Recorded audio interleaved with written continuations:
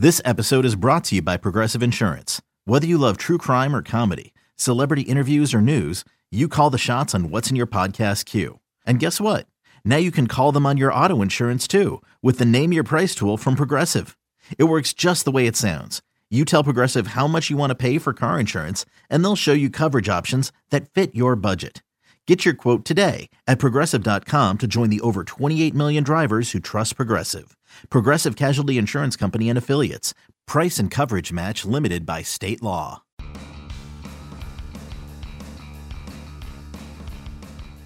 You're listening to MLB.com Extras, brought to you by MLB.tv. It's baseball everywhere. Hey everybody, Tim McMaster here along with Bill Chastain, our MLB.com Rays reporter. Just over 2 weeks to go until opening day, Bill. We're getting there. We're going to revisit the 25-man roster a little bit on this podcast, talk about some of the guys that have been sent down to minor league camp as we're getting to that point in the spring as well.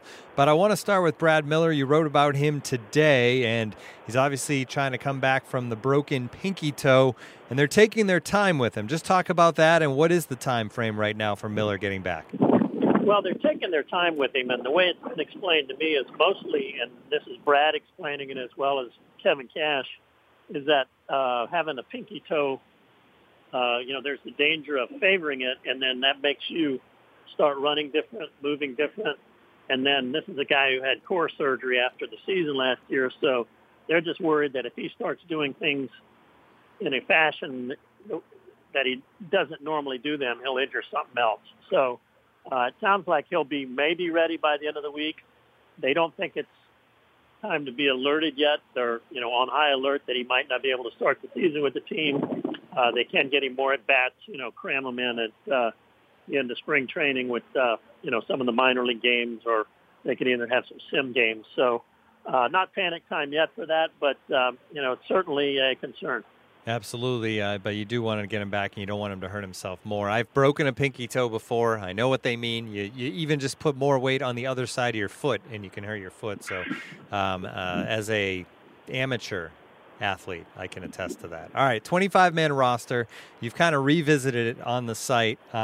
What has changed, Bill, from kind of before camp, looking at how this team was going to shape up, to now? Obviously, there were roster moves made, but what stands out to you the most about changes between then and now with the roster? Of course, the biggies, from when I first did it, Dickerson, Odorizzi, and Souza were still on the team. So that kind of changed the complexion of things. And then on top of that, and I did speculate, or, I was going on the premise they were going to start with 4 starters, but because they were going to do that for the first month of the season. Now they're talking about doing the 4 starters for the whole season with, a bullpen day. So that's kind of changed the way some of the things are looked at. You mentioned that, the four starters with the bullpen day. How does that work exactly? What does that mean when you say the bullpen day? For one day they'll be available out of the bullpen? Yeah, and it's a little bit misleading talking about a 4-man rotation, because a 4-man rotation would be 4 pitchers took up all the starts. What's going to happen is when they don't have when they have a day that they need a 5th starter, they're just going to use their bullpen entirely. And so, I think you're going to see some more long guys make the team. A Yarbrough could make the team, guys like that.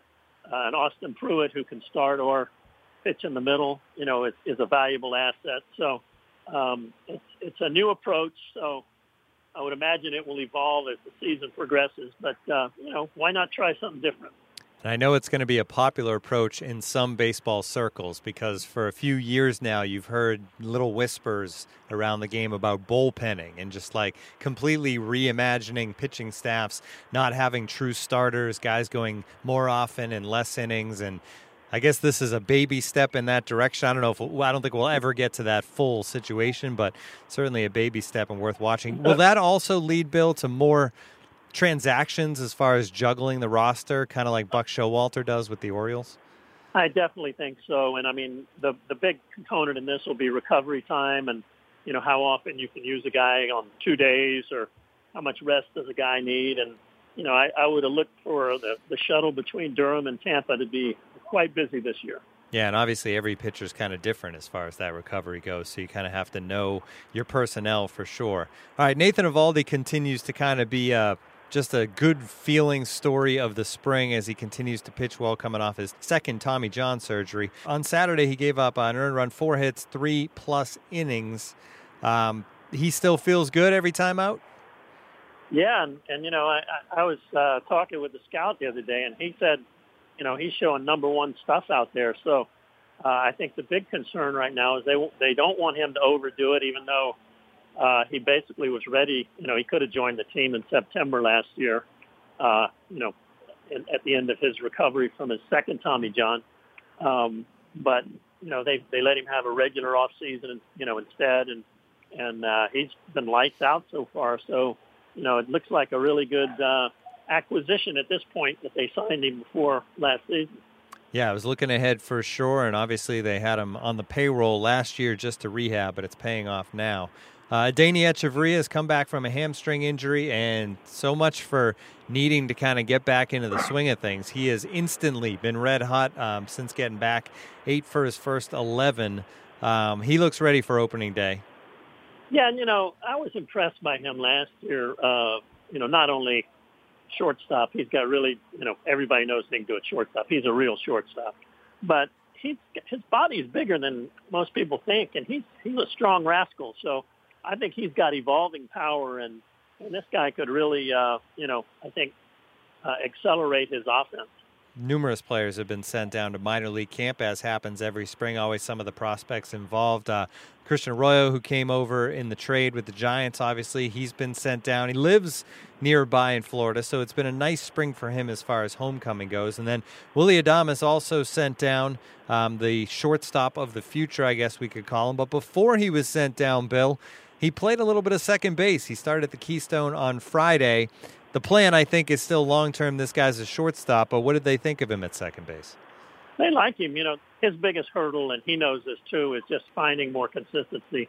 He's athletic, and, he can make all the plays, but it's, like Joe Madden used to say, not having any, when he talked about Ben Zobrist, he used to say Ben Zobrist had no chrome.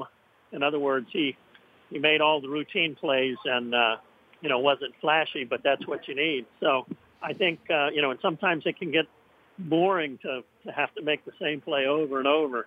But, he knows he needs to ratchet up his consistency a little more to get to where he needs to be. All right, well, we are getting closer and closer, Bill. Opening day just a couple of weeks away. Great stuff. This has been MLB.com Extras, our Rays edition. For Bill Chastain, I'm Tim McMaster. Tune in again next time.